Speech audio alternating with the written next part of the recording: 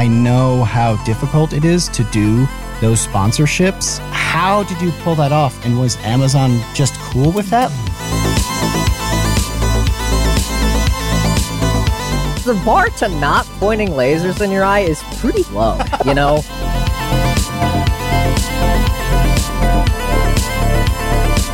That's why it's hard for me to actually work with people. As much as I would like to do collaborations, it's just I just have this brain dead style of filming and editing stuff that makes it difficult.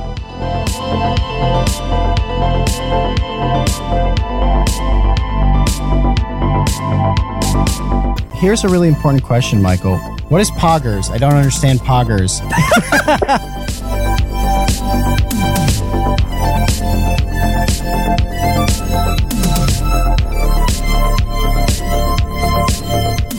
How do you manage to convince your friends to keep trying out these systems that you invent? What sets offline TV apart from the other creator conglomerates, and what makes it a continued success? Hey, welcome to the Create Unknown. I am Kevin Lieber. This is the home of Make Something Mean Something. We are live on Discord with our amazing patrons, and I'm also with, as always, Matthew Tabor, who's going to fill you in on the details of our guest. Our guest is somebody who is requested about every 7 minutes in the Discord server and has been for a year and a half that we've had the Discord up and running. And so there's been a lot of time to think about what this episode would mean once we finally did it. And this morning it hit me that at a certain point, historians of science will have to study a transition, and they will see the gentle, grandfatherly Mr. Wizard of the 1960s, his science show on TV, to the looser, goofy, bow-tied Bill Nye of the 90s. And then they're going to see things like Vsauce with Michael, Kevin, and Jake. And then they're going to see something else happen. There'll be a freakish mutation in what was a fairly linear evolutionary chain. It'll have to explain Michael Reeves. Michael Reeves is the quintessential mad scientist of YouTube. Science on YouTube and engineering and all of that in 2020. People think of what he's doing. 3 years ago, he jumped on the scene with a robot that shines a laser in your eye, and he basically hasn't looked back since. He's got over 5 million subscribers now and more than 250 million with a B views. His blend of smooth brain humor and galaxy brain engineering and coding has brought us videos like a Roomba that screams when it bumps into stuff. 19 million views on that. I built a surgery robot, 13 million views there. And electrocuting my muscles to force me to dab, 10 million views on that. At one point, he was living with fellow engineering wizard and Create Unknown alumnus William Osman. And another great video that came out of that was William designing a carpet that would shock Michael, give him an electrical shock when he stomped on it too hard. He now lives in the offline TV house alongside massive streamers Pokimane and Lily Pichu. And he's been Twitch streaming as well. So to start this off, Michael, the question is, how are these historians of science and engineering going to explain you? I hope they don't. Just a fart in the wind not remembered would be also all right by me. You'd rather they just really, put you as a footnote of a footnote of a footnote in the history of media? Some Wikipedia. Yeah, put me in the MLA format. Put me in the bibliography at the end. Yeah. I mean, it doesn't seem like that different, like what I'm doing, like compared to, I don't know, there's like a lot of, I mean, it's like a logical place to go, right? Like Simone Yetch did like a bunch of crazy robots, and like she still does, and just like, I don't know. Yeah.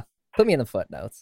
Well, you say it doesn't seem that different. I mean, did you ever watch Mr. Wizard, where the big thing is like taking an old milk bottle and dropping a match in it so it would suck an egg in? I mean, that's... Yeah, I didn't watch that. I was Bill Nye. I did that thing, like I did that as a kid. I definitely did a bunch of like some of those little weird things. But no, Mr. Wizard, I have no fucking idea who that is. But Bill Nye, yes. We're way too old. It was way before your time, man. Like a solid decade or two, really. I think. Yeah. I think it's 2 decades before he was born. Because it was kind of before our time. Real quick, Matt, can you please explain why, Michael, what did you say? It was like like a tornado warning. Why you sound the way you do, and also maybe we could paint a picture for because everyone in the Discord right now, all of our patrons can see us live. You can if you're just listening to it. So you can't see the sun setting on Matt as we speak. Yeah. And also figuratively and really like the tin can with the string wrapped on the end of it that you're speaking across the coast to us currently with. Yeah, so we had a hailstorm, and I just looked at my video. I'm pretty dark for the patrons, aren't I? We just had a hailstorm, which knocked out power, knocked out internet. I am on a mobile hotspot. I have a bit of battery life in the old MacBook. And so, the sun is setting. I set up next to a window that would give me a little bit of light. And I thought this time would come quite a bit later, but I have oil lamps for these kinds of occasions, and I said that. See, so I don't know if you could hear the match strike, but I'm firing up the oil lamp so that I can see, and hopefully the patrons can see me. But this is how dedicated we are. Nothing can stop us. No, I like the vibe. It's giving off a good timbre. I like the lone flickering light. No, but it does mean I don't have the mic and the decent recording. So I'm going to sound a little scuffed today. But you did just light a lamp that looked like you're about to be visited by the ghost of future past. Christmas past. Yeah. Some Ebenezer Scrooge style lighting. I have those lamps all over the house, and somebody was in here months ago. And we're like, oh, I really liked that throwback decor. I'm like, what are you talking about? Like, oh, the lamps. This is functional. Yeah. I was like, no, that's for when the power goes out, and I need to be able to see. Like, you can tell they're half full of oil because I burned the first half like 2 months ago. So we're lit up now. Now the patrons can see my face. We're being powered by oil and no electricity right now. So here we are. Cool. Well, it looks great. It's great to have you with this technology, as limited as it is right now. You're still able to beam into us, which is an amazing thing. Now, Michael, I have to ask you first of all about the laser baby, and and here's why. Here is maybe a weird way to take this, but as the fellow YouTuber, this is kind of one of the ways in which I processed that video. So that video was amazing, is number one. Number two is that it was a dedicated brand video for The Boys Season 2 on Amazon Prime. Okay. Sure was, yeah. Without getting too far into the details, I had a recent deal that was a dedicated brand deal on Vsauce 2 that did not go very well. That's crazy how those cannot go well. There's probably very little that I can divulge about why, but ultimately, I'm like, I don't even know what I can say legally about it, but it didn't go well for me. You could temporarily fire me. Then I could just say whatever, and then you could just hire me back when I'm done. Yeah, right. Yeah, that's a pretty good idea. That's funny you say that. I had a very interesting experience, and I am in the same boat as you, where I'm like, I want to say stuff, but I don't know legally how much I can say about it. Well, and I'm I don't want to just get like it's done, and I just don't want to reopen shit, But my point here was going to be that I thought, quite honestly, that you handled that masterfully.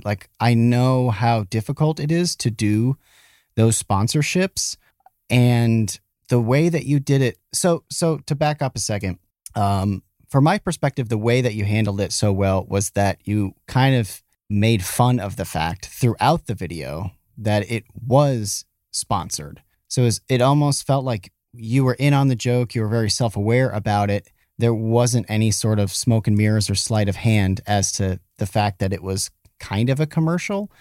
And to me, that took so much of the wind out of people's like annoyance with that sort of video. Like, how did you pull that off? And was Amazon just cool with that? Like, they're never cool with stuff like that. How did that work? So, well, I really hate seeing those kind of videos. And usually how I make videos is I just like, I try to make something where like I would enjoy watching, because I watch a lot of YouTube.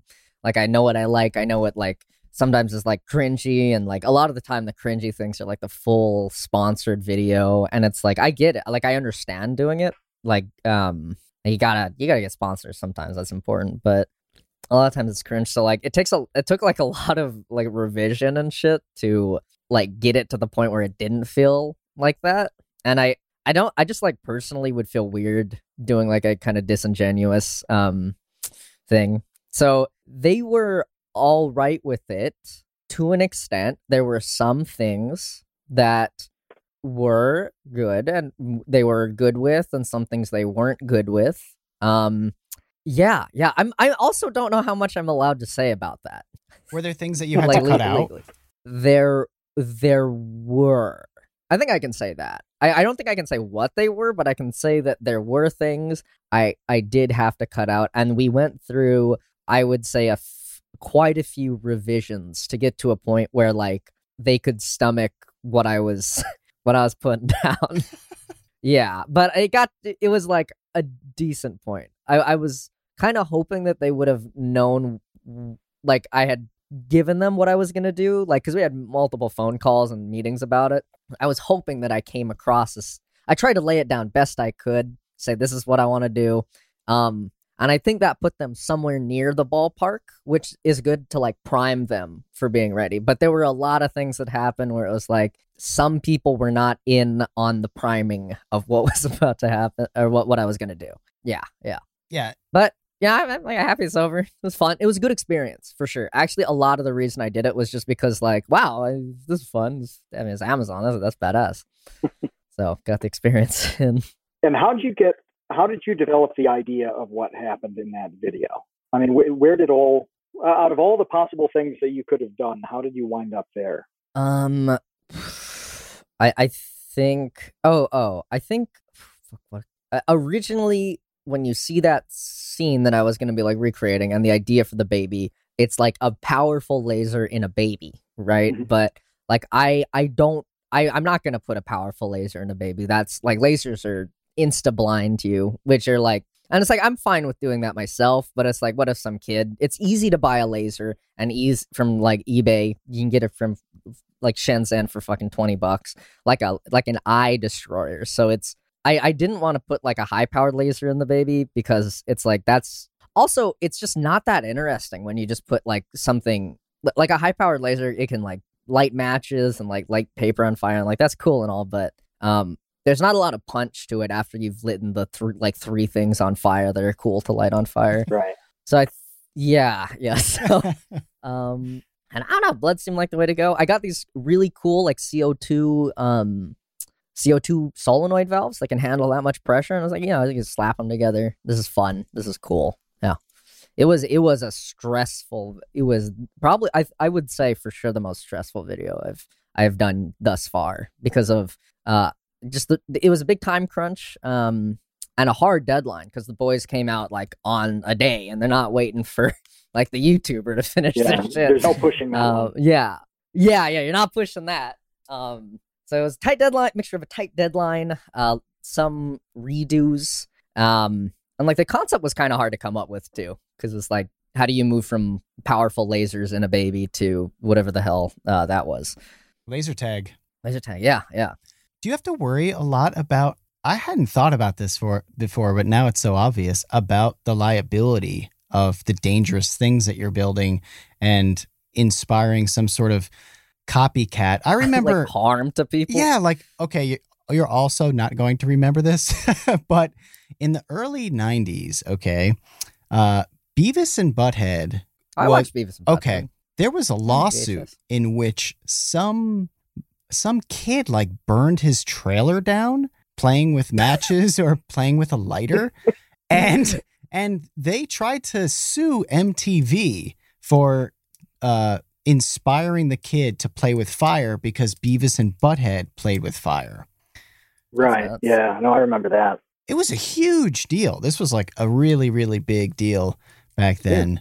I don't think that they won. You think they settled? I don't really know what happened with that.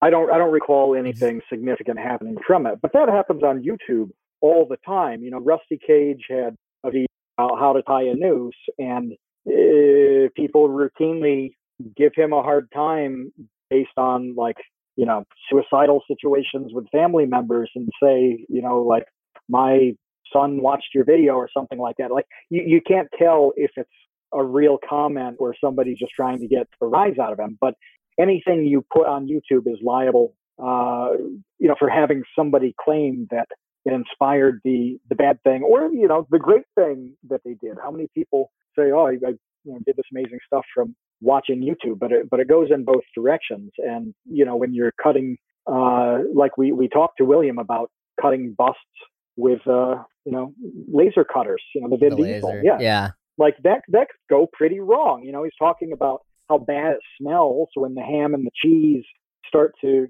get scorched. Well, you know, that could easily be a hand.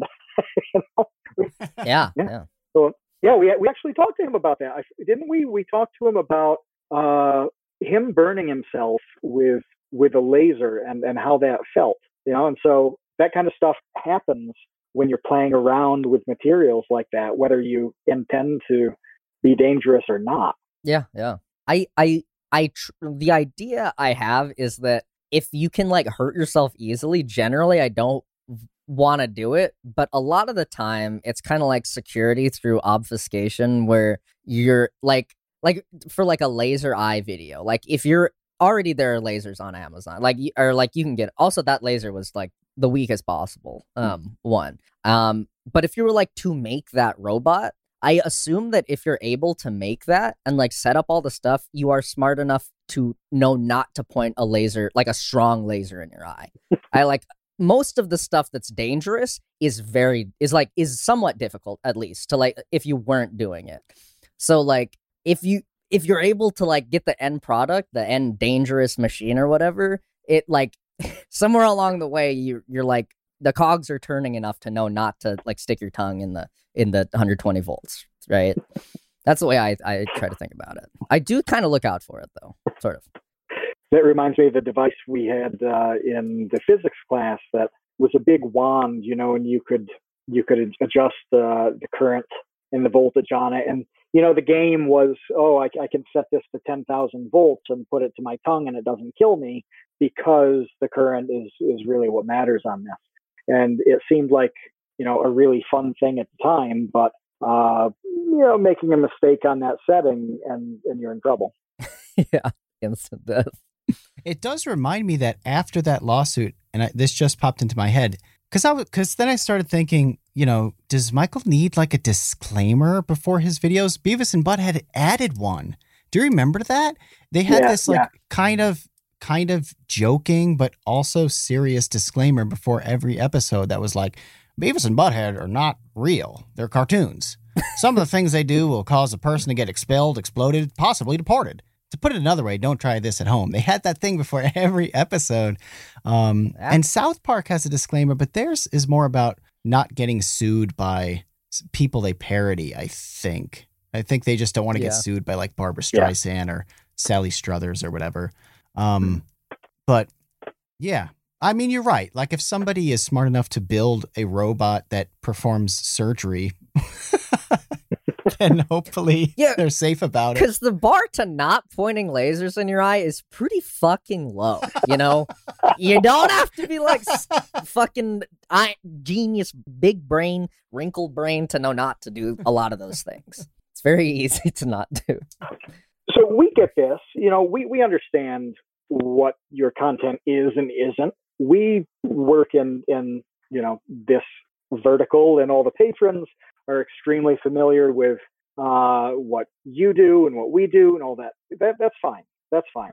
But what do you run into with brands where, you know, they tend not to have, you know, control over a video topic, but how many times have you wanted some kind of sponsorship thing, and they say, well, what's the video about, so we can give it the old thumbs up, so it's brand safe, whatever, and you're like, oh, well, I've just designed, an app that controls cluster bombs in the case of a civil war.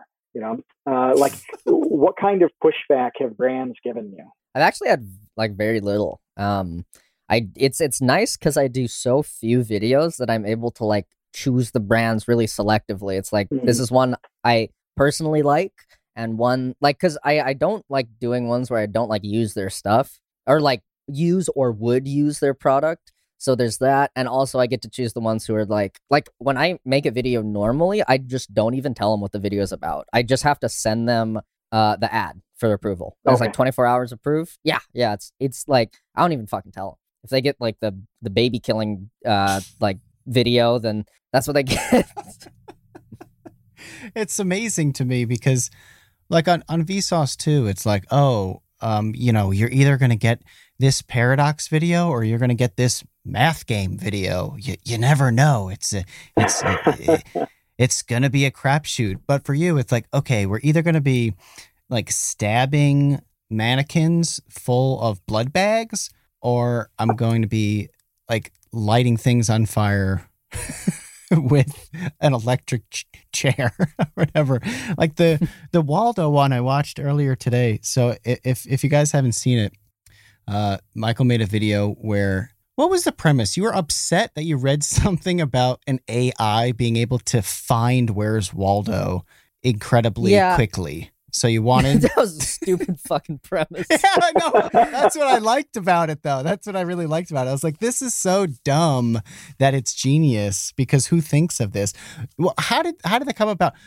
So explain to people what the Where's Waldo video is and where that came from, which I think will help like people understand how you get these ideas. Well, that one was more from the fact that I had bought an eye tracker and figured out how to use it. And I was like searching up like eye tracker stuff, and I like found the Waldo one. I was like, yeah, that's kind of epic. But really that one kind of just stemmed from me purchasing it and figuring out how to use it. And I was like, oh, Waldo would be funny. The idea is like, if you can't find Waldo fast enough, the eye tracker sees where your eyes are, and then you get like the chair is an electric chair that you get tased in. That one's pretty easy. That one's pretty simple. That's not too bad. Yeah, anybody could come up with that.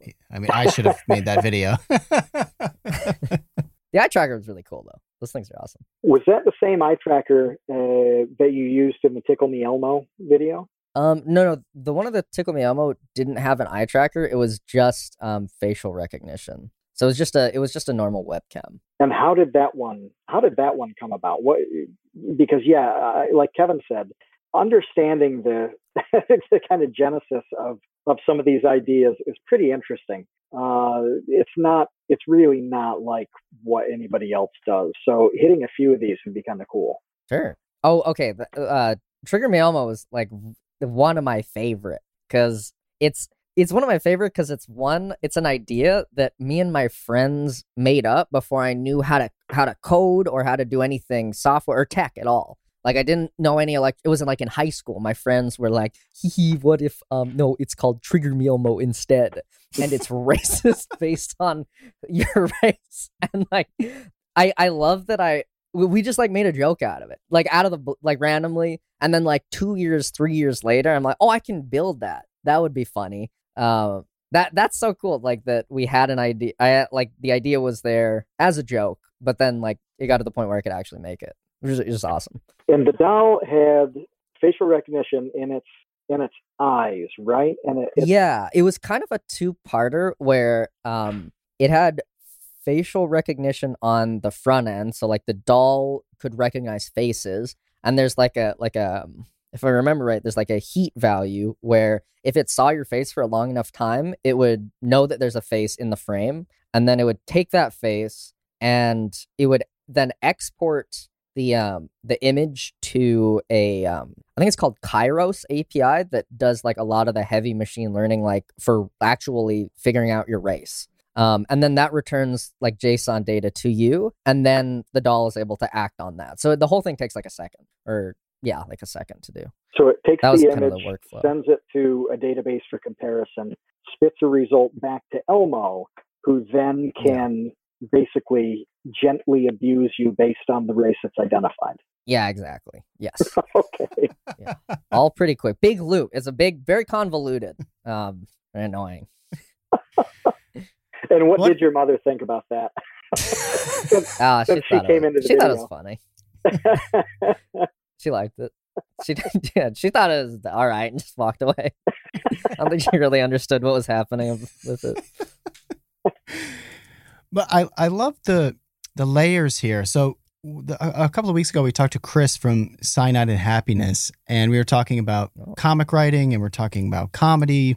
And one of the things that I pointed out that always kind of fascinates me and breaks my brain a little bit is when a joke has like 5 layers to it, where it's not just like one good joke. It's just like, it's like a sandwich. It's like the bread is good, and then the meat is good, and then the cheese is good, and then the vegetables are good. And all of a sudden you have a great sandwich. And to me, your videos are my favorite on YouTube right now, because I feel like they are, this is getting like way too esoteric, I think, but I feel like they are this great sandwich in which you have this basic bread, this basic premise, which is always good to get you in the door. It's the thumbnail, it's the title, it's, I built a surgery robot. Like, that's the bread.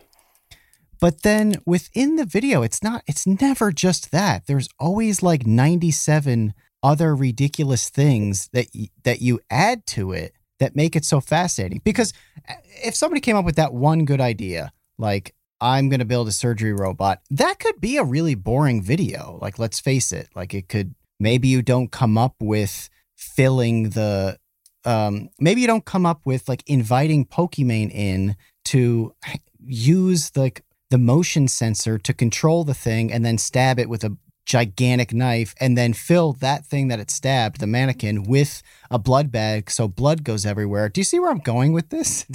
Am I just rambling? I know. No, I understand what you're saying. Like, I can't repeat it back to you, but I understand what you're saying.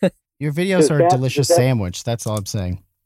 Thank you. Does that process and complexity, do you think it makes it easier or harder to work with other people? Because you gotta know that not a whole lot of people operate in that way. Like, yeah, way harder. Oh, it does? So much harder. Yeah, so much harder. It's because like I have a really just dumb way of working on videos and stuff in general. Like it's just like, even the way I film is like, I don't film it all and then go to edit. I'll film it like the intro, and then I'll go to Premiere up in my room, and then I'll put it in, I'll edit it all together, and then I'll go downstairs and I'll film like the next scene, and I'll take the SD card and like fucking scamper upstairs and do the whole thing again. So I do it in like in, I edit while I film, which is weird. It's just always how I've done it, and just the only way that kind of makes sense to me. I'm not able to like visualize a whole ass video just off the rip. That shit's hard. So I kind of like Legos, Mega Blocks, building it kind of as I go. It's just easier to visualize for me. That makes a lot of sense now that you say that, though, because there are so many different scenes and so many different setups, and there'll be like split-second jokes that it does seem like it would be kind of impossible to do all at once. Like I was telling Matt earlier, what video of yours was I watching? There was some video where you did like you were doing a montage scene, like you were getting ready to build the thing, and you have like a big whiteboard, covered in calculations and drawings or whatever. But then the scene is you just drawing like a crudely cartoonish penis on the whiteboard. Yeah. And that was it. It was like a split-second joke. And that's a kind of a lot of setup for a 1-second joke, because you have that whole whiteboard with like that like looks very serious, and then you just draw a dong. And then the next shot is you like reading a book, and instead of the classic like lick your thumb to get some texture on it, to get some spit on it so you can grab the page, you just start like sucking. You just start like deep throating your finger. It's so gross when people lick their fingers to pick to do books. So I want to make fun of it for a second, you know? Just fucking turn the page. But it's are those jokes the thing you did just one day? Like one day you're like, I'm going to come up with some jokes for this montage. And then like, that's the extent of your work on the thing for that day. And then you edit it together. And then the next day you work on the next part of the video. Like, how is the sandwich made? I don't know. I'll go upstairs. Like the intro is usually the hardest part, actually, because it's like I'm going from nothing to build off of. It's like a Minecraft block. You can't just put it down in the end in space. You need like something to build off of. But once I have the intro, like I'm like, okay, what would go next after the intro? Like, what would make sense to go here? And then like I'm like, okay, I'll go film that. That's like, I don't know, if I'm a dumbass and I say some stupid shit, then that's a joke in there. But it's just like, do one thing and then I go and edit all together, see how that works. And I'm like, okay, it would make sense to do this next thing and then like some other shit. It's very hard for me to do anything else. I don't like the other way where you just film everything, plan it, and then go. That's why it's hard for me to like actually work with people. As much as I like would like to do collaborations, it's just like I just have this brain dead style of filming and editing stuff that makes it difficult. I'm guessing you just said that it's hard not just on collaborations, but getting people to help you with anything too. I mean, if you tried to get the assistance of different kinds, just or somebody to edit your stuff, how would they be able to fit in your system? Oh God, no, yeah, they can. I thought about it. No, you can't edit. Like, I can't ever get an editor doing this way because it's just painful. Because like they don't know like what I'm like thinking and where it should fit in. I think I always have to edit my own things. The only thing I could ever imagine getting assistance on is like some of the like more abstract tech stuff, and only if like they can do something that I can't. So I was thinking about getting someone to like a good EE to like assist me. But even then, it's more like, hey, I need you to build this thing beforehand, and then I can do my thing on it. It's very hard to like work directly and get help for something specifically. It's tough. It's weird. But yeah, I have a hard time changing it. So I don't think I'm gonna. I'm not like actively looking for any help anytime soon. So maybe on like some minor technical stuff for like things I can't do. Yeah, we did that with Alan Pan on Vsauce 2. Yeah. Reached out to him and asked him that motherfucker stole my clothes.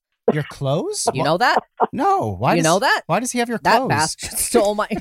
If you watch all of his recent videos, he's wearing shirts that are too small for him because they're my fucking shirts. It was at the last house with Will. I'm sorry to tangent on you, but he fucking why does Alan Pan steal your clothes? Well, I moved out of that house, and then that house had like, I had a room, closet, my clothes, and it was all the clothes I didn't take with me, so it wasn't that big a deal. But there's a party, and they were just like giving away the stuff I left there, which I was fine with. But he took all my fucking clothes. So you see all his videos, all his recent videos. Alan Pan, he's wearing, let me guess, the purple shirt. That NASA shirt. That NASA shirt's mine. I think like every video since he got them, he has stole them, has been in one of my shirts. Yeah, they're all too small for him. Is he trying to absorb your essence? Why does he need your shirts? We're going to have Alan on and ask him about this shirt theft. This is funny. And it puts us in such an odd position because we've evidently worked with a thief now. Somebody we've actively supported his criminal behavior. Well, they were giving them away. I guess it's not really stealing. It's just accepting a gift that wasn't yours to give, I guess. Oh man, I know. Alan's great. He's awesome. He built an electronic snakes and ladders board game for Vsauce 2. So that's the story I was going to tell. Was that we approached him and said, "Hey, we need an electronic snakes and ladders game, and when you win, something happens." And he was like, "Okay," and just built that from scratch. So I think maybe that's the sort of collab you're talking about, where you can just build it all yourself and then present it. Mm-hmm. before we move on to anything else, so I want to circle back a second on the video making process. How long does it take you to make videos this way then? Because I mean, it looks like you release about every 2 months or so. So do you spend that time like piecemealing the videos together? No, it depends on like it's the videos isn't even like the worst part. They do take quite a while. I'd say like 3 weeks to a month, but like the rest of the time is it's hard to find like a decent idea. That is a place where I could get assistance. Is like some random guy to just smoke acid and give me random ideas. Like I'd pay for that.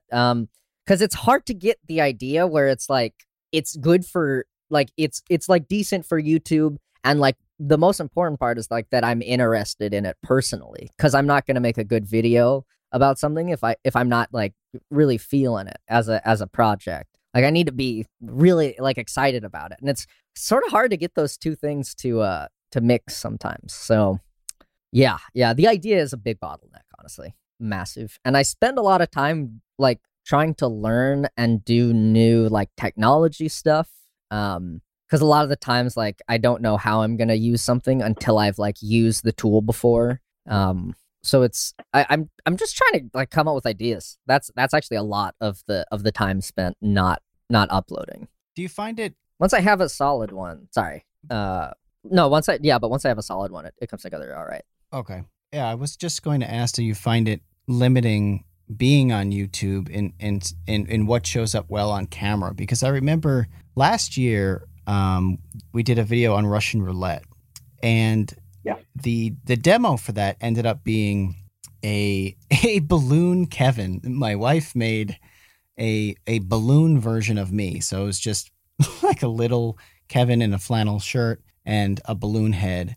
And then I just put a needle in a Nerf dart, and that was the demo. That was the Russian roulette, was just Nerf gunning with a needle, a balloon, and it worked really well. It was one take. I shot the thing with the needle gun. It blew up, and it was great. But I remember asking William Osman for some ideas on what would show up. Like, what would be a good Russian roulette style of thing for thumbnail, but also demo for YouTube.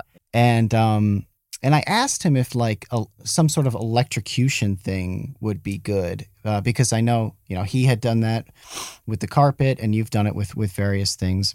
And he actually didn't like that idea for me for the Russian roulette thing, because he was like, yeah, you get shocked, but like, so what? His idea was a cannon. And I'm like, dude, I don't know where to get a cannon. Like, I don't know how to... I don't know how to procure a cannon, William, so I'm going to have to pass on the cannon. But he's like, you should shoot a watermelon with a cannon. I'm like, yes, that would be cool, but I don't know how to do that. So the question is, like, is that like a wall that you run into? Is what sort of thing can you build that will show up well on camera? I try to not have it be like that as much. It's something I think about, but I try to not have it completely invade what I'm doing. I think more than anything, if if you're really excited about it, then it's like it's gonna make a good video, because that comes across. Like, even if you have like a really good idea for like YouTube, but if you're not super into it, like I don't have fun like making that, and I doubt people have fun watching that. So it's a lot. Just I like try to make it as much as I can, just like stem from enjoying what I'm doing. That's funny you asked Will, though. He's the fucking god of coming up with thumbnails and shit. I respect him because he can make a video out of absolutely fucking anything, and he'll make it like he'll make it good. Like, I've seen him just like piece together random fucking footage, and I don't know how he does that. He just like scrapes this fucking garbage heap of like B-roll and he makes a good video out of it. It's impressive. It's like a completely different skill set. Yeah. I came up with the watermelon thing, and I liked it, but I just couldn't get a cannon. Yeah, sorry, Matt, what were you going to say? No, not only that, but didn't that video come out in December or something? I mean, I remember a bunch of ideas not being practical because like there was snow outside. Yes. Yeah, it was in December. Yeah, having an outside video for that just kind of wasn't wasn't going to happen at that time of year. Yeah. I remember the cannon water, you telling me about the cannon and watermelon thing, being like, well, in June, maybe we could swing this, but not now. So wait, before you continue, that's what it was. The cannon was going to have multiple fuses. It was going to have 6 fuses, and you didn't know which fuse would actually make the cannonball fire. That's where the roulette came into it. That's what it was. That's a good idea. That is a good idea. You can have that. And credit William Osmond. Okay, sorry. Go ahead, Matt. Well, Michael, you've talked about a bunch of different things about how you think about ideas, how you get them, how they develop, what your process is. It's all over the place. It's super unique. If Susan flipped the switch on all of us tomorrow and YouTube was over, what does Michael Reeves do? What do you do with your life if all of this stuff is just gone? How do you take all of those ideas and your approach to everything and shift it to something else? What is that thing? I think I probably still stream on Twitch because I do a fair bit of Twitch streaming nowadays. But I don't think I'd ever like to make that my main thing. I never hated the idea of like going back to software development work. I'm like, I think that could be really interesting to go. Like I've often thought about like just doing it more on the side, like working part-time for a company, or like a long-term goal of mine is also to have my own software company. I'd like to work on some data analytics stuff. And I mean, that would be an opportunity to do that. I feel like I could probably manage something along those lines. Are you self-taught with all of that? All of the coding and everything? Also, did I read that you worked for the government briefly? Sort of. Yeah, it was for the education system. So, no, it is just the internet teaching me. It's I don't learn very well in classrooms, so I'm just so bad at listening to some person talk in the front of the class. Like I'm bad at most of the other subjects. I don't like go out and learn myself. So like I fail math in college, a lot of bad math in high school as well. But like when you go out and do it, it just works a lot better for me personally. It's I'm lucky to have the internet for that as a resource. So if you come up in, I don't know, 1991, nothing like this happens for you, does it? You wouldn't have been able to do any of that, take any of those tracks to get to know what you know now. Yeah, exactly. I'd surely be working in somewhere where the information was available for me to like teach myself in some other way. Like in high school, I decided between focusing on 3 things. It was software development, video editing, or I wanted to be a psychologist or like psychiatrist.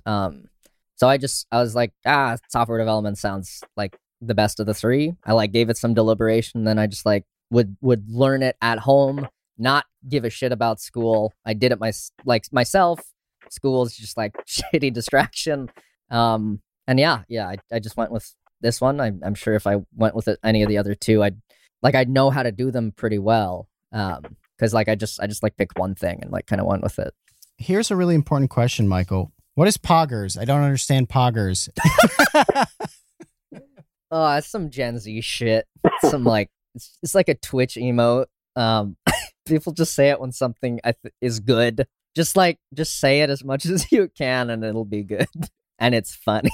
Say it in any situation, and it'll the Zoomers will laugh. That's it.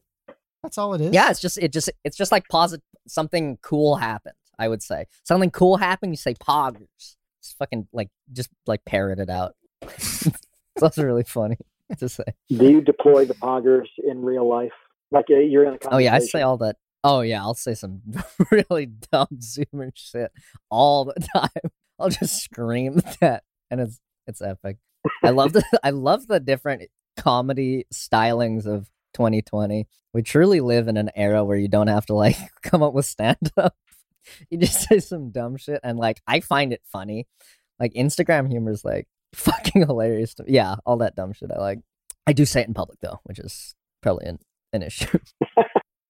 Is the internet so funny now that like stand-up is boomerish? Is Do you feel that way? I mean, I appreciate pretty much every kind of like comedy. Like I laugh at lots of things. Like I love stand-ups still. I love fucking like the weird degenerate Instagram memes and stuff. I mean, I appreciate all of it. I would say that stand-up is actually kind of like an older format, like just in my mind. I don't know if that's a generalization, but just to me, it's like, yeah, if I see someone doing stand-up, it seems like an older thing. What's crazy to me IMO. is, as you're talking about humor stuff, the reason, like one of the reasons your videos work so well is because you're so funny, right? Like, yes, they're high level on the engineering side, on the coding side, whatever your video is about. It's always like a really high level thing, but you have so much funny stuff that's often low level funny, and the contrast is amazing. But then, we say, ooh, what would you do if there is no YouTube? You're like, yeah, well, data analytics. Like, at no point is like humor a part of any of your plans, yet you're one of the funniest people on YouTube. I'm fucking pretty funny. Hostile work environment if it was my company. I mean, I like joking around with friends. I like laughing at lots of things. So, like my high school friends were extreme, like a very funny group of people, all with like different styles of humor. And it's like, I can get down with all of them. They're all like, I love like any kind of comedy. What is it about streaming that you like, but wouldn't want to make it like a full-time thing? I'm so sorry. Hi, Lily. It's my girlfriend. We'll tell her that we say hi later. Just say hi. She's welcome to come on the podcast too. Yeah. I'd love to have her. But, oh yeah. Anyway, I like that it is just. Actually, a lot of the reason I like it is because it's not my full-time thing. I don't think I would like being a full-time streamer because I live in a house of streamers, and I hear just like from whoever, like other streamers, that it's like, I think it's very stressful for it to become your full-time thing, because like if you don't upload a video for 2 months on YouTube, it's like kind of okay. Like you guys, people don't expect it, but on streaming, it's like fucking every single day. If you're not streaming, like you're missing out on like viewership. Oh shit, my like follower count or like sub count will drop. I think it's very stressful and a lot less freedom to do like whatever you want, which is something that's pretty important to me personally. So it's not a job I could do full time, I don't think. And if I did, it might be like a little less fun to me. Right now, it's just like this random shit I do for funsies on the side, and I like it for a whole bunch of reasons because I can do that. Yeah, we haven't talked to any streamers at all. Not full time, have we? Well, we talked to Reeves. Yeah, Reeves does it a lot. A few weeks ago. Yeah, Reeves does it a lot, but it's Reeves is reliably on Twitch at like 7:30 Eastern every night. I get the notification. He's, you talk about being set in a schedule like that and having the obligations that are almost daily. That's such a good example of it, because I get that notification reliably right around 7:30. Yeah, it works for some people. I think structure is good for some people. I'm bad with structure, so it's just not my thing. Something I can do whenever's, which I like. I love that. Could you have a boss ever? Yeah, I've had bosses. I have a pretty big problem with authority, so it's not very fun. But like I've generally worked pretty well with bosses. Hasn't been too bad. Yeah, like when I did work, it was like I work all right in the workplace. I do my job and they do theirs. How are you as a boss, or how would you be?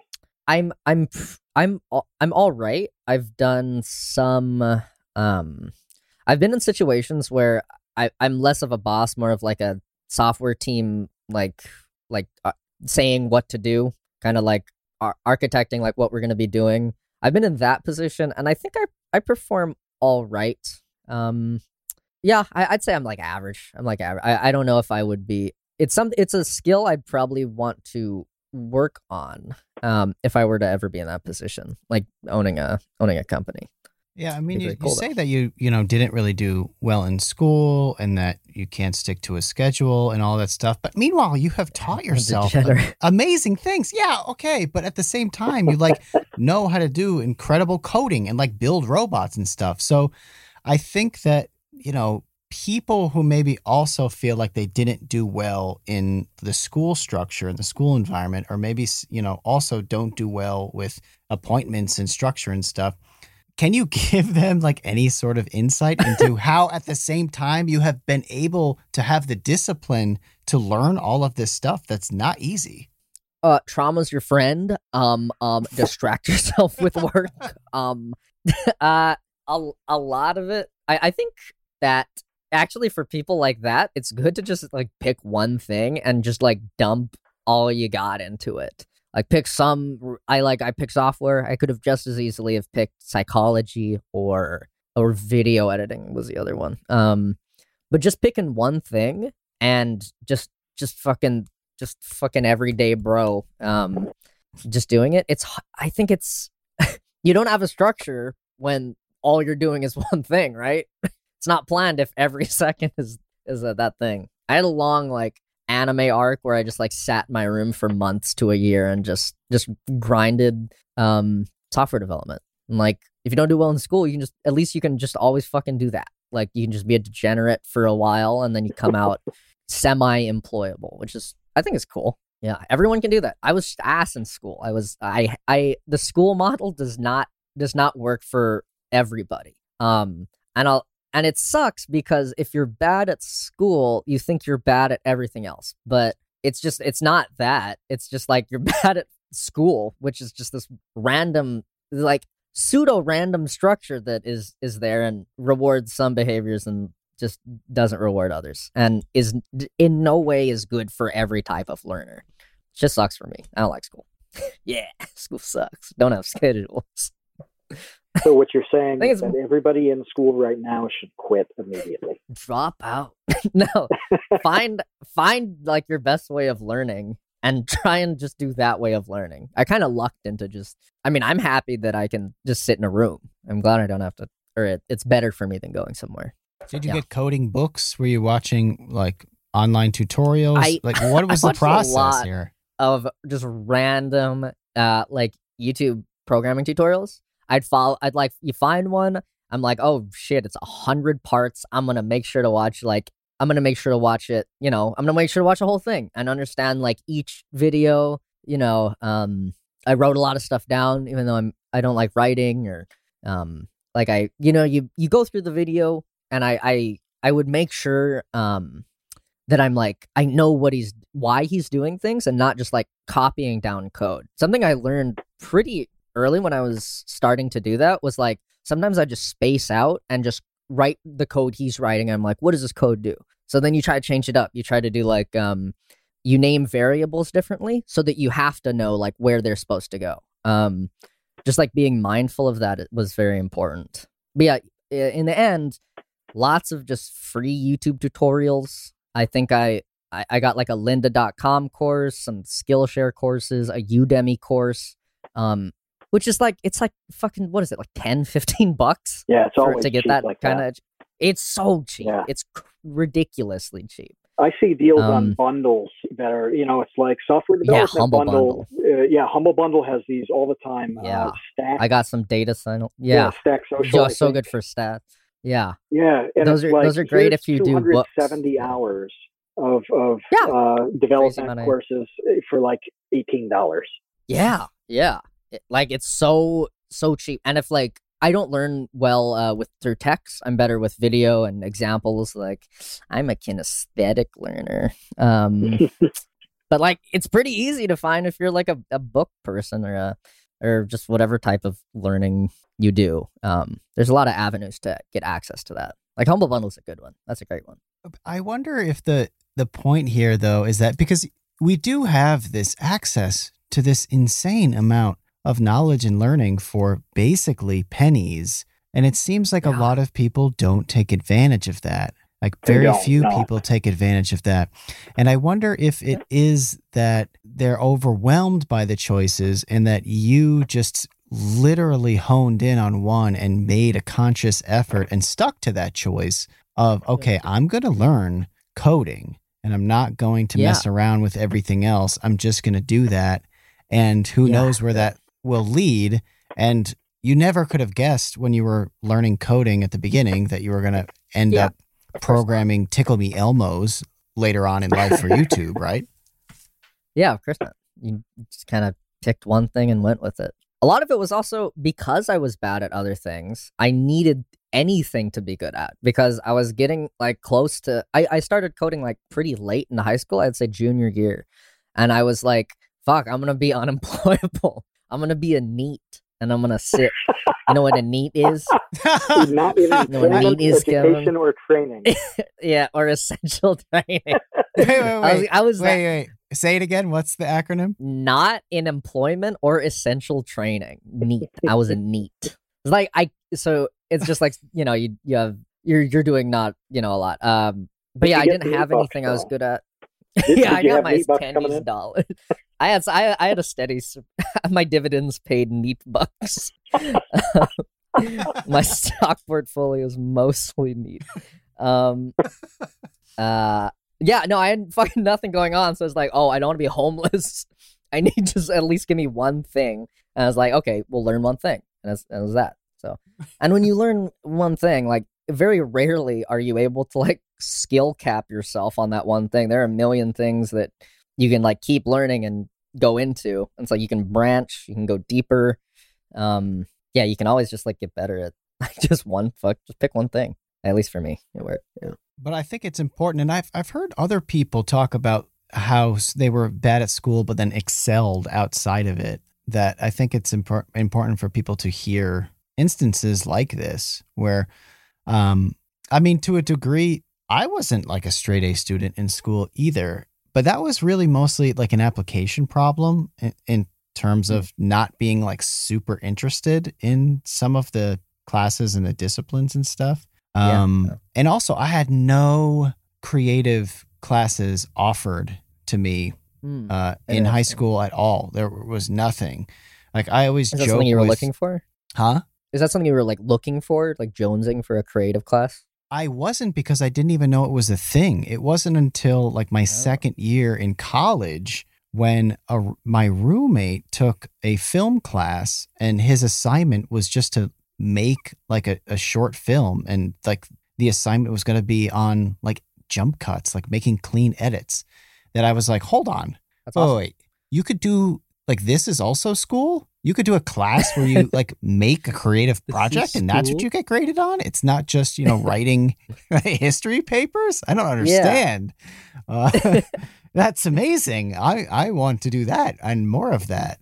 But it took me pretty late in life to realize that, because it just wasn't offered to me, as it is in a lot of other schools. Because I always make fun of, in a lighthearted way, Jake from Vsauce 3, because he had all of these amazing classes in high school on like music editing and like, you know, like film class. Wow. And he get, you know, it's like, oh, for your test, for your finals, it's make a music video. It's like, what? That's a thing? That's awesome. We could do that? We had no options, you know, and Kevin and I went to the same school. So we had the same lack of options, right? I did welding and basic electronics. That's so cool. That is really cool. You know, because I wish we had a welding class. Fuck. That's cool. We've got a welder in the baby gang, by the way. Kat is studying welding, and now that everything is online, his plan for welding training has been upended. And so he's doing online welding education right now. And it's pretty wild to hear him talk about it each day. That's really cool. I was actually looking at MIG welders just last night. Oh, nice. I was just about to buy one. And then I found out it sucks at aluminum, and I thought about buying a TIG.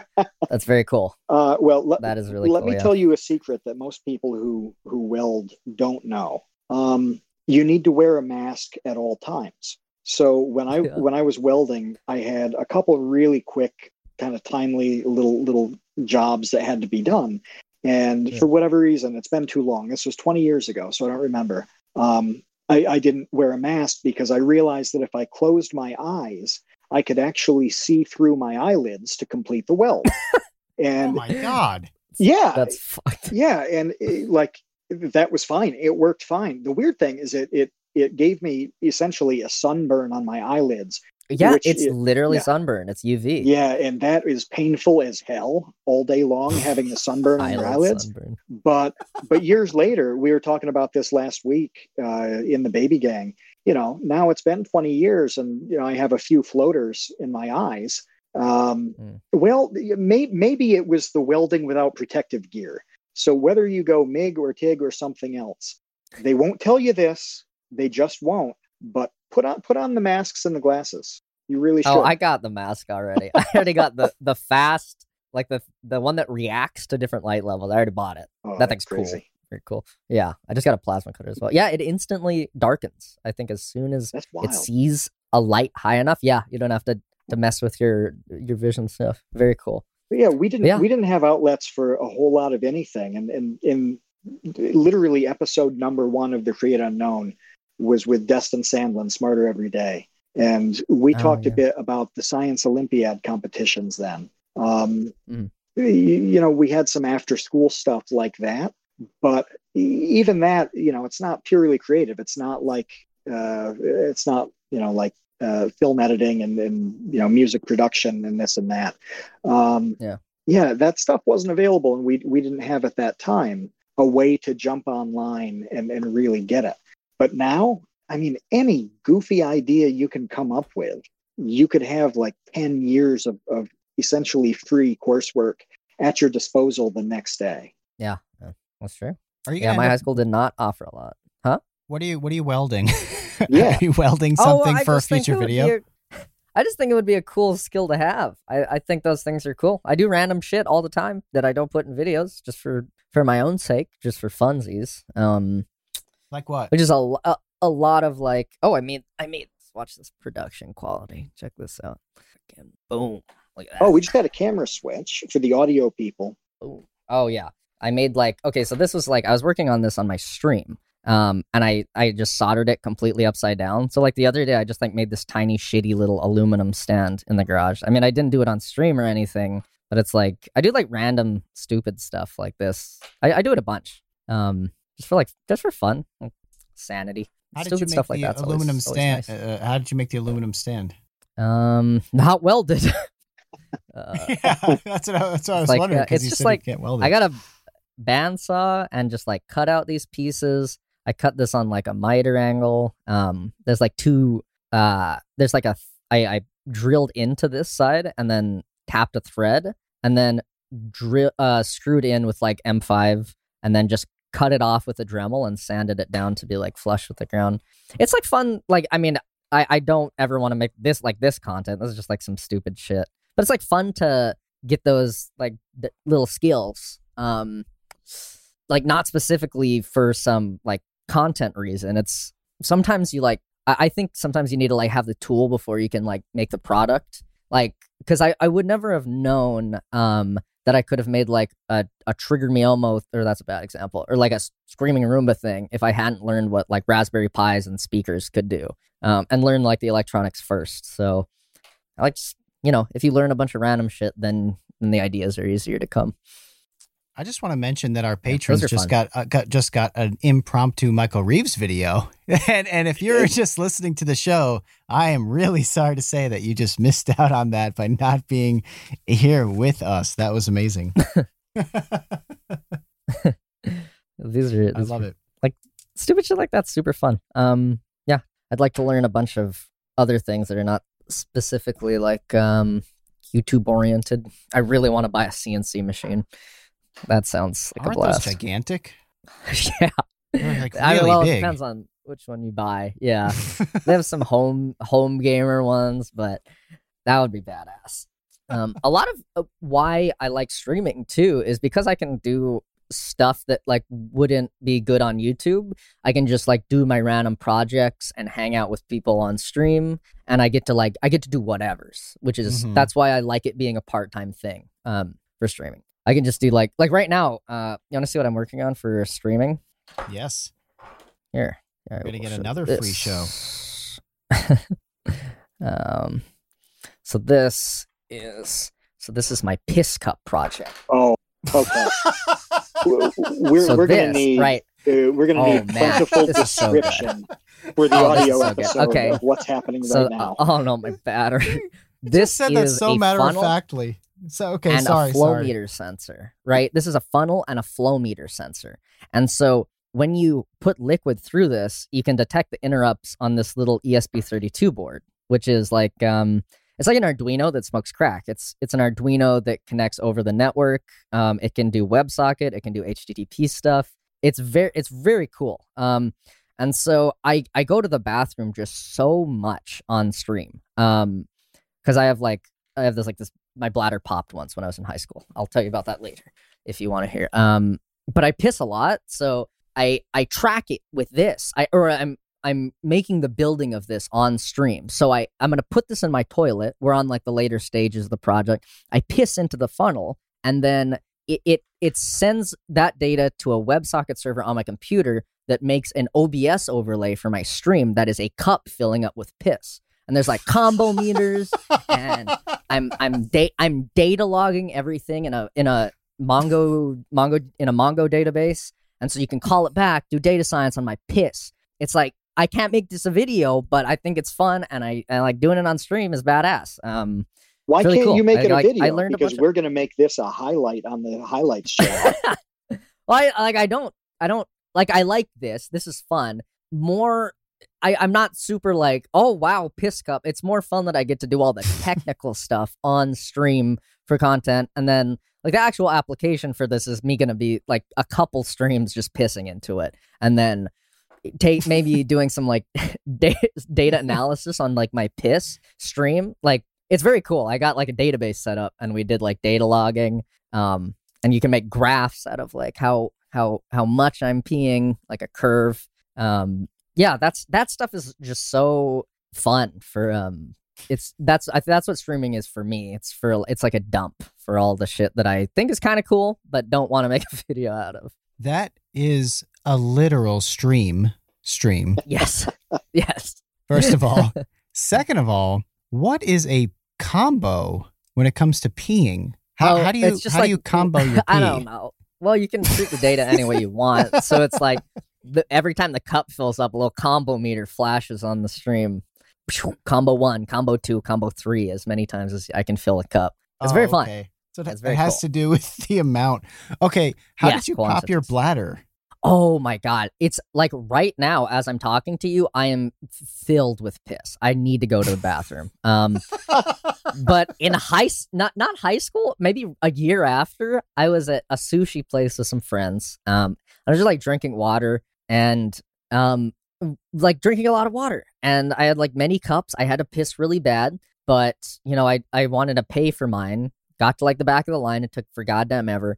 They didn't have a bathroom in the sushi place, so I had to go to the mall bathroom. I went to it and I needed to piss so bad. And like, you know, as you're like undoing your belt buckle, like you suck in, right? So you can get the belt buckle undone. And so like as I did that, I felt like a physical pop in my abdomen. And it was painful. It was like almost audible, probably more to me because it was in my body. And I did my piss, but I was like getting super lightheaded. And and like my vision was getting gray on the sides, and I had to like sit on the ground outside for like 15-20 minutes to just recuperate. And after that I was fucking fine, but now I feel like I hold half as much piss. Like I need to go to the bathroom all the goddamn time now. So that's kind of where, you know, piss cup comes into play. On my stream, I'm pissing 10 times, 15 times a stream. Now they get to see how much I'm peeing on this OBS, the stream overlay, which is very, very fun. So I got to work with a lot of technologies for this. Like this is like so many technologies put together on like a dumb project. I got to learn how to use, like I had no fucking idea this existed. Someone suggested that I use this in my chat on my stream. And I was like, what the fuck is ESP32? I go learn what it is on stream. I learn to work with it. And it's cool. Like you learn new things, like just by doing random shit.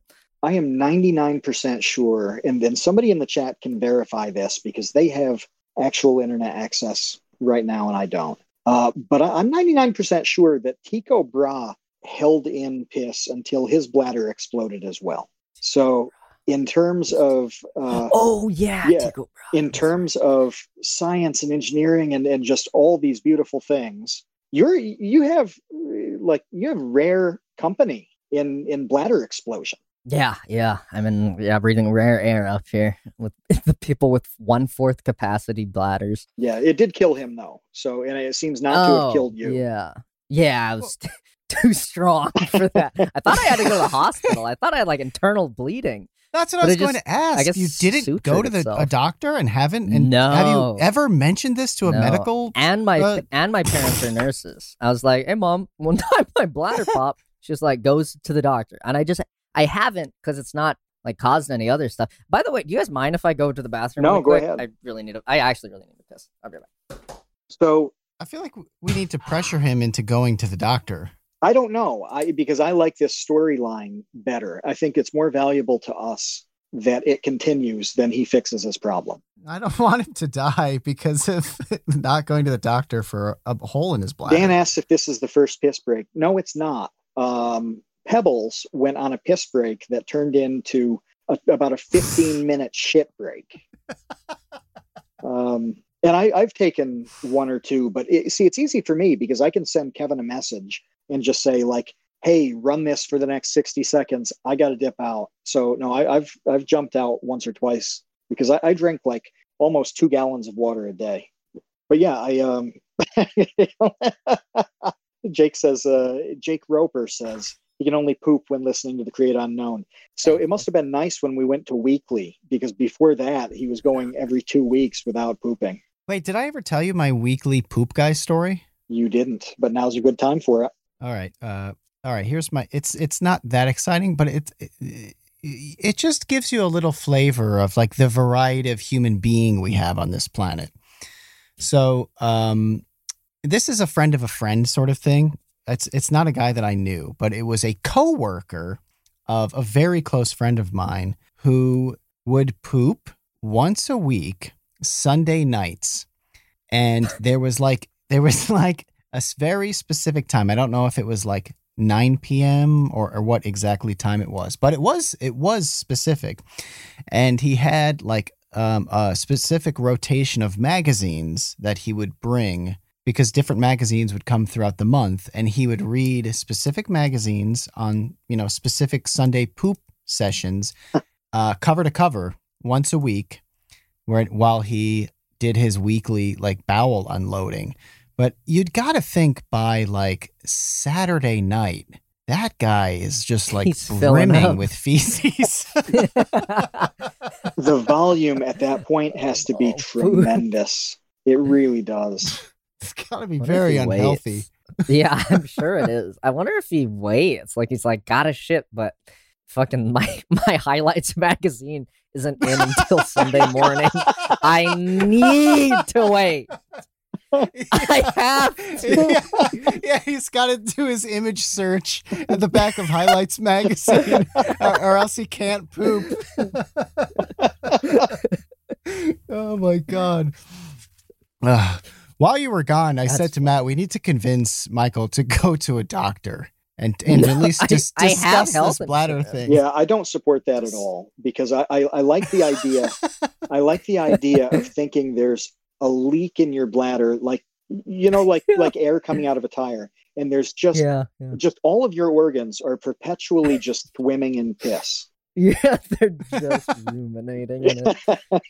I've thought about if that happens. I think you like get infections if that happens. I mean, urine. I've had to think about it a lot. So that's good. Is it? Yeah, urine's okay. Yeah. I mean, if it's like an intestinal leak, you're going to have a problem. But I don't know what would be bad about that. We do have. Oh, Jeff, it's not debunked. It's relatively sterile, and that's what matters. It rounds up. That's how sterility works.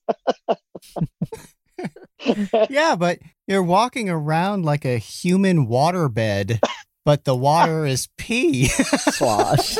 It's just sloshing around inside your torso.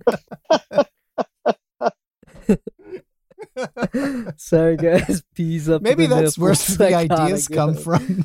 The ideas are from the fist sloshing around your brain. That's the secret to immortality, man. I'm telling you. We've It's replace spinal coat. fluid. we've answered the question that we led with. How are they going to explain Michael Reeves? We just did. A piss water balloon. YouTube's He's piss all brain. piss. Oh my gosh. That's amazing. Well, I mean, I never was able to understand how somebody could be so good at being creative and funny, and also so good at having like that engineering brain.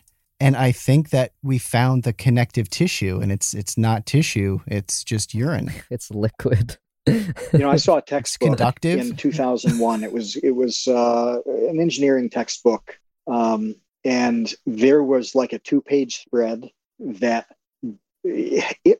I'm trying to make it sound believable, but this spread in the textbook was basically advising engineering students to talk to people and go outside. Like, yeah, I see it. Yeah, and so you really don't encounter as frequently, people who have the booming personality and the wild humor and all that, and the engineering knowledge.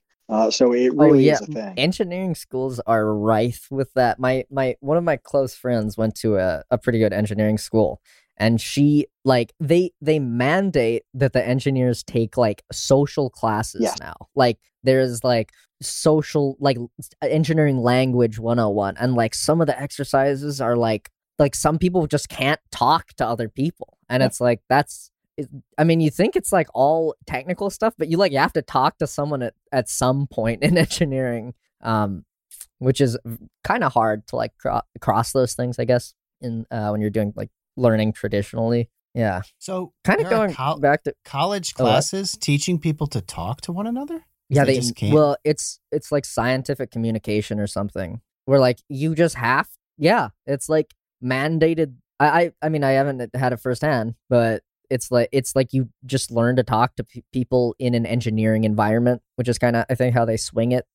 Okay. Because you got to be working on a team if you're an engineer. Like, it's not just you in a room. That's not how it works. It's pretty much just like practicing socialization. Yeah, crazy. Yeah, you wouldn't think it would be necessary, but holy shit, is it necessary? By the way, 7:37. I just got my Weiss notification that his stream started, so I wasn't making that up. He's always 7 minutes behind. Pretty close. Yeah, well, he's got a window.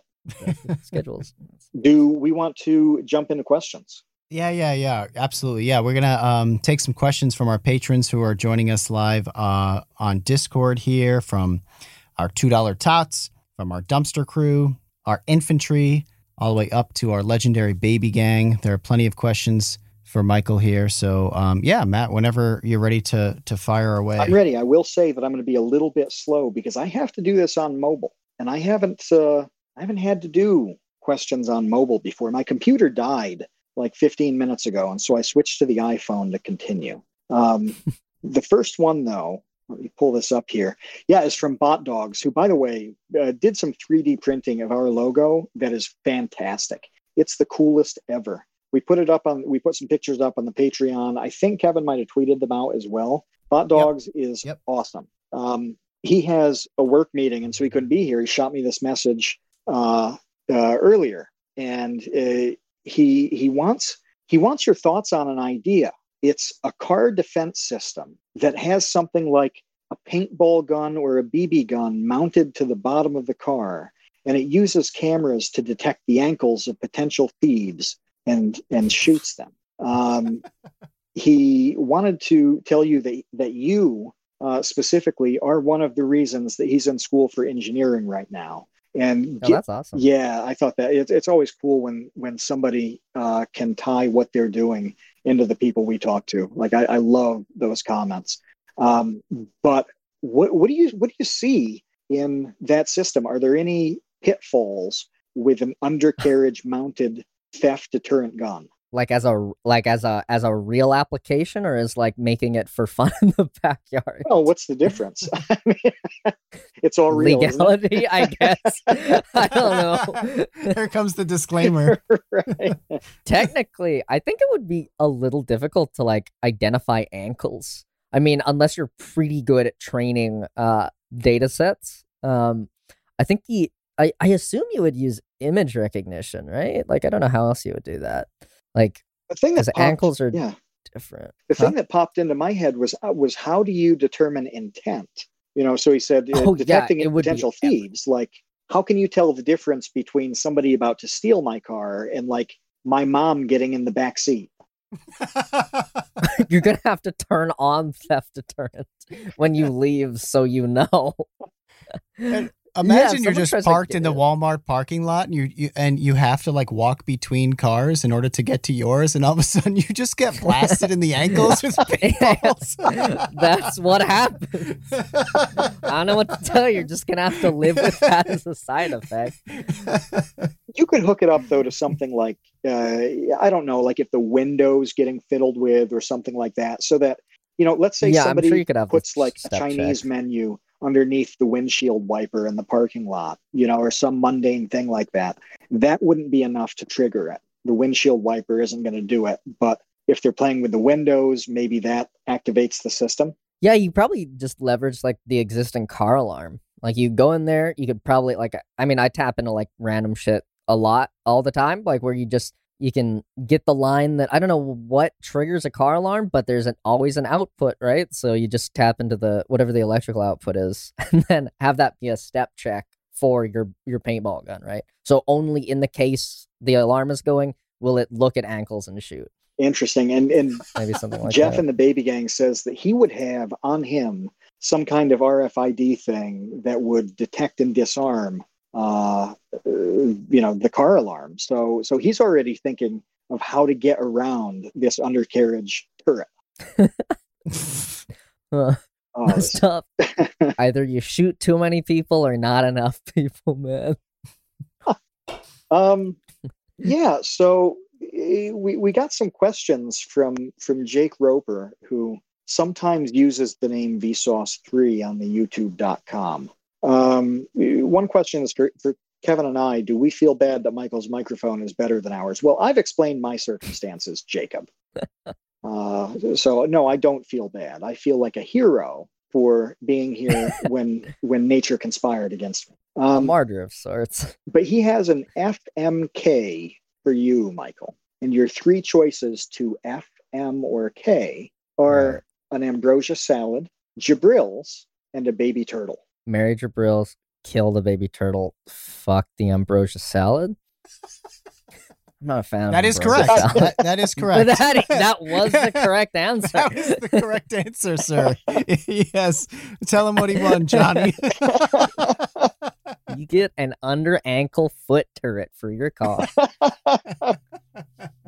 So Isaac, also from Baby Gang, asks, what watch lists do you believe you are on now due to the research and production of your videos? Oh god, there's gotta be fucking something, huh?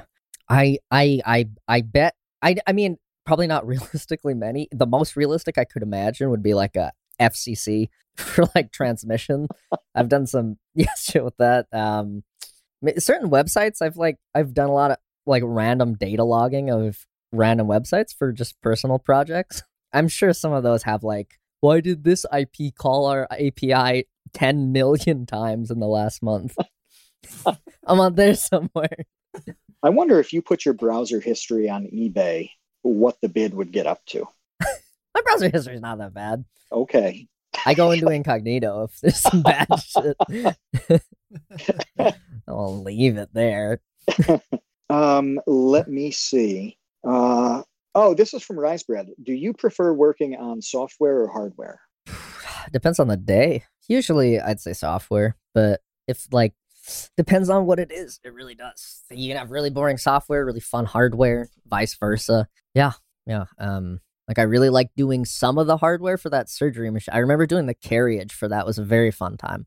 I would just open my garage door. I'd put on some like my music on Spotify, and then I'd just like jam out and put together like these shitty carriages for the surgery machine. Usually I would say software though. A little follow up to his question is how do you manage to convince your friends to keep trying out these systems that you invent? At what point do they just start saying no? They're usually down with it. I like to mix it up so the last group of people forgot about how bad it was. Helps that I make videos like every 2 months too. So you spread out the torture? Yeah, exactly. Oh, sorry. Every time there's a new pin, it moves my screen, so I have to scroll back down. Oh, well, I actually have a question I forgot to ask, and I have to know. And that has to do with you living in this house, this offline TV house, and then building crazy stuff. How does that work? Is the garage your laboratory? Yeah, I have commandeered the garage. No one else has a car, sort of, thankfully. So garage, have. It's not massive, but it's my kingdom of dirt and shit that I have very tightly packed everything I own into that garage. It's nice. I'm hoping to get like more space at some point. I want that CNC machine, man. I need it. That's going to take up a fair bit, won't it? Yeah. Well, it depends on the one you get, but it'll take up like a good solid chunk of real estate, which sucks. But dude, they're so cool. I would like to learn machining as my next thing. They would be awesome. Well, since you're talking about CNC and high-level things, we'll go to Dr. Asmatic's question. What is your favorite McDonald's character, Michael? Who is it? Grimace. Why does Grimace get the nod? He seems like he's a chill guy. Just fucking sits in the back. Tell him not to say too much. There's not a whole lot going on up there, but you know what is probably all right. So he's like, what is it, Lenny in Of Mice and Men? Is Lenny? Yeah, he's a Lenny. He's a Lenny type beat who is crushing Travis Scott meals as he hands them to guests. Yeah, and then accidentally murdering the farmer's wife. Like, that's not a good scenario either. He's also snapping necks. He pets the Hamburglar so hard it breaks his little neck. It's just like smushing the Fry Kids. So from Eric Mander Andrew. Oh, this is good, and I like that we've asked a couple people similar questions because it's interesting to compare here. What is the general cost of the projects that you do? And pretty fucking like, what's the cheapest versus what's the highest? Some of the time. I've had some that are pretty expensive, like the aluminum for the surgery robot. There's like a computer to control the thing. There's a screen. There's like a bunch of metal, bunch of screws. The driver boards were not cheap. The motors were reasonably priced because I got some really good quality driver boards. So it ranges a lot, but it can go anywhere from like $0 what I have lying around the house to, you know, above, like, you know, you can get into like 1,000 to more, but usually doesn't unless it's like a massive thing. I have the luxury of like I don't build on like size. I build on like some random shit. And thankfully, you know, like Chinese electronics are cheap. I just like buy them in bulk and they show up in the mail. And yeah, the overhead is reasonably low a lot of the time. I don't know how that changes. You have anyone who's come on and it's been like a shit ton every video? I don't think so. I mean, honestly, the only YouTuber I can think of who consistently spends a lot of money on a video, aside from people who do, you know, car channels and like things that are high ticket. Yeah, I mean, there's Mr. Beast and there's nobody else, you know. Yeah. Mark Rober probably spends a good amount. Yeah. Yeah, I was gonna say. Well, Destin does as well, just because like I forget what. Like he'll take a trip somewhere and like spend a year working on something like that. Those expenses have to add up, but it's not so much like I bought this $37,000 thing for a video. It's more like I invested all of this time and travel and this and that. Yeah. So James has a question about your style. When in your earlier videos, you dropped your share of F-bombs and B-bombs. I still say those. Yeah, well, that's what I thought. I mean, I'm reading this, I'm thinking like, well, yeah, he did, but what's changed there? Yeah, I definitely still do that. Did you just not care at all about monetization stuff? Because like you were doing that before sponsors, right? Yeah, I was. It's just how I talk, so I just left it in. I went to a very, very not like the best public schools in Hawaii, so the language was not of the highest culture. But it's how I talk. So I just left it in, and it seemed like it kind of would cut stuff up too much to like censor or try and talk in a different way than how I'd normally talk. So it just made more sense to just be yourself than anything else. Yeah, it'd be, yeah. And I mean, like, monetization's like whatever's. It's the CPM is still pretty bad from like actual videos.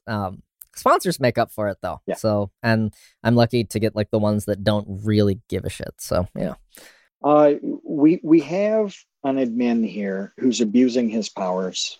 Producer Ben has jammed a question at the top of the list, and I'm gonna allow it this time. We'll respect the work that he does for us and ask you a question about offline TV. Sure. What sets offline TV apart from the other creator conglomerates, and what makes it a continued success? A lot. I think the fact that everyone is, or as much as like as I see it, people are friends first, and it's not like try not to do things just because they'll play out on camera or on YouTube. It's like a very friend first thing. You like each other. Content comes secondary. At least that's as I see it is why it does, is why it is what it is. And I like that personally. Yeah. That's cool. Kudos is going back to videos, and we touched on this a little bit as we talked earlier, but if you didn't care about any limitations on the platform of YouTube, ad stuff, sponsor stuff was not an issue at all. You just get to make any video you want. I mean, I try to do that already. So there's not I doubt there'd be anything like crazy. There's no wild idea that's too hot for YouTube TV right now. There's got to be. I don't. There was like a drone that would like try to. I had the idea for like a drone that would try to like kill kids. That might be one. What? But what? But the it was more like, I mean, we wouldn't kill kids, but it would be like a drone that flies around, just like the idea, like, oh, a drone that kills babies or kids or like whatever. Would be that was an idea I had, and it was pretty hard technically to pull off, and it wasn't something where I was like, oh, I'm really feeling this. That one's like a little, it's not like an amazing idea. Well, we need some life advice for my satellite. Should he eat Oreos or Chips Ahoy or Wild Card Goldfish? I like Oreos. Oreos are the most versatile. Kevin, what do you think? I was gonna say, and I was gonna tweet this, but nobody would care. But I'm gonna say it now because we're all here, we're all listening to the podcast. Oreos has gone off the deep end, I think, in a lot of ways. And it's really with their many kind of different things. They are really kind of stretching the idea of the Oreo these days. I saw a new Oreo that the Oreo part, like the cookie part, is not Oreo. It's I don't remember what it was, but it was like shortbread or something. I'm like, that's not an Oreo any longer. Oreo? They've just become a frosting sandwich. Yeah, that's just a different cookie, pal. Like, what are you doing? Like, I get the different filling, and I'm okay with that, like a peanut butter Oreo. But the Oreo cookie is the Oreo. You can't just replace that with like a chocolate chip cookie and call it an Oreo. Get out of here. You have to diversify your market share somehow. It's too much. I'm not on board. I'm off the Oreo train. I've hopped off the boxcar. Once you've replaced the actual Oreo cookie and you're still trying to pass it off as an Oreo. That's ridiculous. What next? Trev's dad. Oreo. Trev's dad is hearkening back to the Laser Baby video. He wants to know, what superpower would you want And what kind of superpowered person would you want to fight? Fucking flying would probably be the most sick. Yeah, I want to fly around, and then I want to fight some like just like really shitty superpower guy. He has the power to like turn dirt into sand, and I just beat the shit out of him. Hardly even considered a supervillain. I just fucking wail on him. Yeah, I think flight would be lopsided. Yeah, it really will. Zach Attack wants to know what you're most excited to see in the future when it comes to computer science and programming content on YouTube. Where do you see it going? Oh, on YouTube, I see there are a lot of really good channels. For programming, there's Code Bullet's relatively new. He does a lot of machine learning stuff. Yeah, Code Bullet's great. Getting into like the stuff that machine learning and AI can do is really cool. Another really cool channel is Stuff Made Here, who is just like recently coming on. If you guys haven't seen him, he's nuts. Like with what he can do. There's like a lot of just like cool people doing some cool tech stuff. Like I appreciate it, and I like that. There's such a big diversity in it, where like it's like the guy who's just like engineering, and then like the guy who's like a dipshit, but he still does stuff. That's cool. It's good to have that, like break from what you would normally consider engineering content. Good stuff. Speaking of stuff like programming, do you wear programming socks during your coding streams, or are you a fake programmer? Nah, I have the RGB gaming catheter in while I'm programming, so I don't need to get up and interrupt my flow. It all comes back to pee. Yeah, everything leads back to piss. It does. Chinchilla has a question. We should have started with this, so we knew who we were talking to. But are you Vsauce Michael? And can you also say Vsauce Michael here? Yeah. Is there a reason? Like, is there like a story to the cadence of talking in a Vsauce video? Is there a reason? Like, it's like iambic pentameter, but broken. Like, you guys know what I'm talking about, right? Like the cadence, the Vsauce cadence, where it's like, you have to talk like this and hinge on weird words that you wouldn't normally hinge on. And like, is there like, I mean, all of you do it, right? In the video, is there like a story behind that? Or is it just how it happened? That's a Kevin question.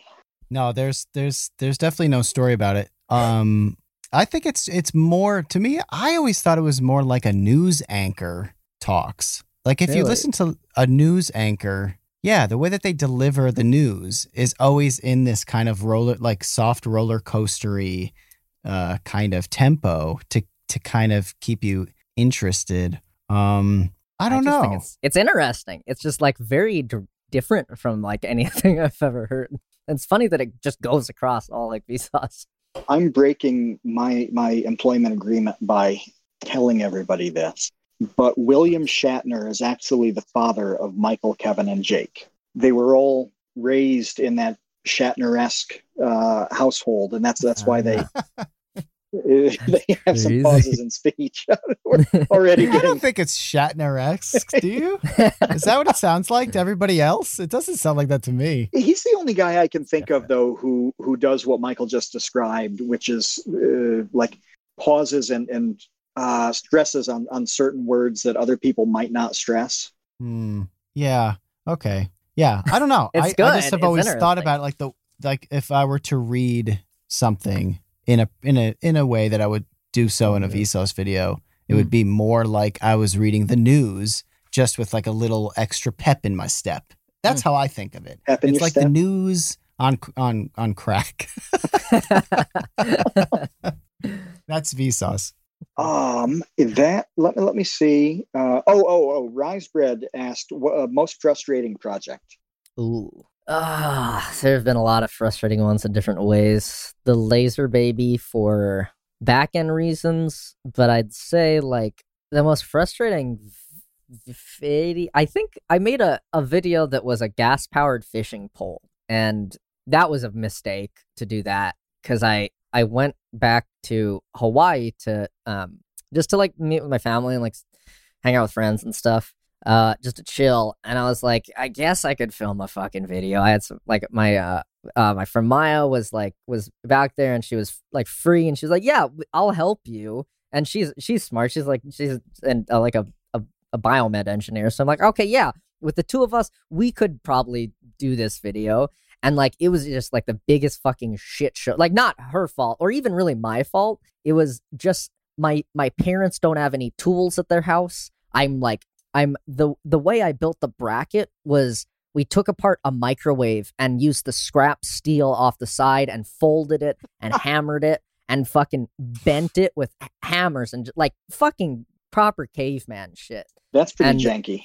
Yeah, and it just goddamn thing would break constantly just because the axle material was like really bad. So we ended up like JB welding it in there. I didn't put it in the video because the video, I didn't get the opportunity to do like my normal editing thing where I film and then edit. I had to just do it all there because of the time constraint and then edit it when I got back to California. So that one was just like weird and frustrating. It was fun though. Like, I'm glad I did it. It was like an exercise in doing something that I don't usually do, but it was frustrating as fuck. Getting some pushback in the chat. They're nearly rioting right now.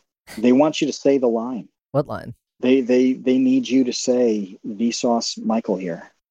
Oh, I say that at some point, right? I say that at some point. He does an eyes up. He does Vsauce Michael here, and then it's in that cadence, and then he just transitions well to something else. Like his mind is somewhere else. Like, it's just no life behind the eyes. Something else is on his mind. Well, I think we also have a creative prompt, don't we, Kevin? Because I think we do need a sponsor for this episode. Yes. We need a sponsor. We like to ask our guests just a creative question to put them on the spot a little bit. And our question here to you is that, like, look, man, we don't have a sponsor right now for this episode. Eagle Brand Sardines is hitting some tough times with the COVID. Yeah. So they're not selling too many sardines these days. They've pulled back on their marketing budget, and we were the first to suffer. Yeah. So we need a sponsor for this episode, and you can just come up with one right now and do an ad read for your sponsor for this episode of The Create Unknown. Has anyone ever just like plugged themselves? This video is sponsored by Michael Reeves' YouTube channel. This video has been sponsored by Piss Cup Ltd. Finest piss cup metrics that you've ever fucking seen. Data reporting. They have piss cup graphs. They have data visualization. This is the company I'm gonna make. Yeah, you can be sponsored by Piss Cup. Where can we go to find out more? You go to piss. Oh no. You can come to my house. Any terrible URL that you try to make up almost certainly exists. Yeah, I actually have one that's my merch. It's called Piss Baby. That was gonna work, but I got the URL pissbaby.art for my merchandise, so I was gonna say that one. And that's active enough? Oh yeah, that's it's like some dumb merch I made on stream. It's that pissbaby.art is alive and well. Sponsored. So we do have an official sponsor for this episode. It is pissbaby.art. Yes. It's Track out and about. Pee today. Oh, and it's linked in the episode chat. Dan just popped it in. So everybody who's listening live can click that in a bit when we're done and check out the Michael Reeves shop. Yeah, buy some merch. All right. It's all dumb. One more thing before we let you go. It's very important, Michael. Oh no. Yeah. And it is this question that we've been waiting over an hour to hear. What is your fursona? What happened? Did he just leave? Left. Did he leave? Hello? Oh, that's so weird. Did it cut out? Oh, yeah. Yeah. That's not. I thought you just. That's crazy. Like slammed the door on my face. That's crazy. What was the sense? That's crazy. What was the question? That's what made it so funny, dude. That's what made it so funny. What was the question? The question is, what is your fursona? He left again. Oh. Maybe his fursona is invisible. It's an invisible. I think what he did qualifies as poggers. That is poggers. I learned something today.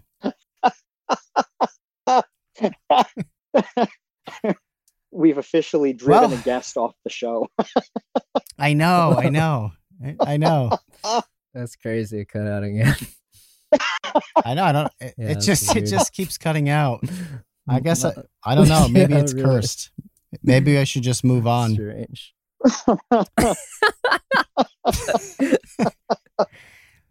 All right.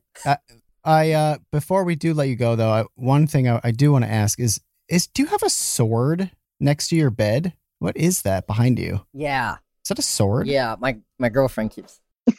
So he's walked away from the mic. All I heard was my girlfriend, and now he's walking to a sword. It's a sword. It's huge. You can cut things, you can hit things. It's a smashing tool, it's a slashing tool, it's a stabbing tool. You can do all kinds of stuff with that. It's like 4 feet long. That's for home defense. That's it's a Castle Doctrine State, thing? California. Not a lot of people know that, but as long as you use a sword, it is Castle Doctrine. Can't be guns, though. Oh my gosh. Well, that's it. I have no more questions. Michael, thank you so much for joining us. Thanks for having me. It was a blast. I can't wait for your next video. Like I said, best stuff on YouTube. Go to Michael Reeves' channel, his poorly organized channel page. You got to take care of that channel page, man. I like it how it is. You can't even find your new video. I like it how it looks. All right, so go to Michael Reeves' poorly organized channel page and click on videos so that you can see his new videos. I recommend watching all of them at your earliest convenience. We'll pop all the links in, and we'll put one directly to the videos page, so you don't have to wade through the abomination. But yeah, we'll put all the links in. We'll do it to pissbaby.art. We'll do it to the YouTube channel. We'll do it to your Twitch as well. We'll make sure that everything that anybody wants is down there and clickable. Nice. Thank you. Yeah, thanks for having me on. I appreciate it. And thanks again to all of our patrons. If you want to join us for our live recordings, just go to patreon.com/thecreateunknown. Become a $2 tot, You start there. Before you know it, you've slid into the dumpster crew. You're covered in garbage. It feels pretty good. It's nice and warm. You emerge, enter the infantry. You get a rifle and like a helmet. And before you know it, you're in the baby gang, and you're just... You're smoking baby gang cigarettes, and you got your leather jacket and your shades, and you're fighting in alleyways with giant prop swords like Michael has next to his bed. There's a real sword. Oh, sorry, a real sword. It functions as a real sword. Yeah. But yeah, man, it's a pleasure. Thank you again so much. Yeah, thanks for having me. And it was great. Until then, we'll see you, Space Cowboys. Thanks for listening to The Create Unknown. We'd like to thank everyone who makes this show happen, and especially our patrons. A very special shout out to our associate producing Baby Gang. Trev's Dead, Boromir, Bot Dogs, Cat, Conrad, James from the Upside Down, Jeff Davis, Patrick Pister, Baseweight, and to our ever-vigilant infantry, Jen Mafasanti, Kevin with an E. Menard, Mikhail Steinke, Monsieur Chinchilla, Ryan Steer, Sean Malone, and Monahan. And thanks also to our producer and editor, Ben Webster, and to our social media manager, Dan Yoshua. The Create Unknown is an Unknown Media production.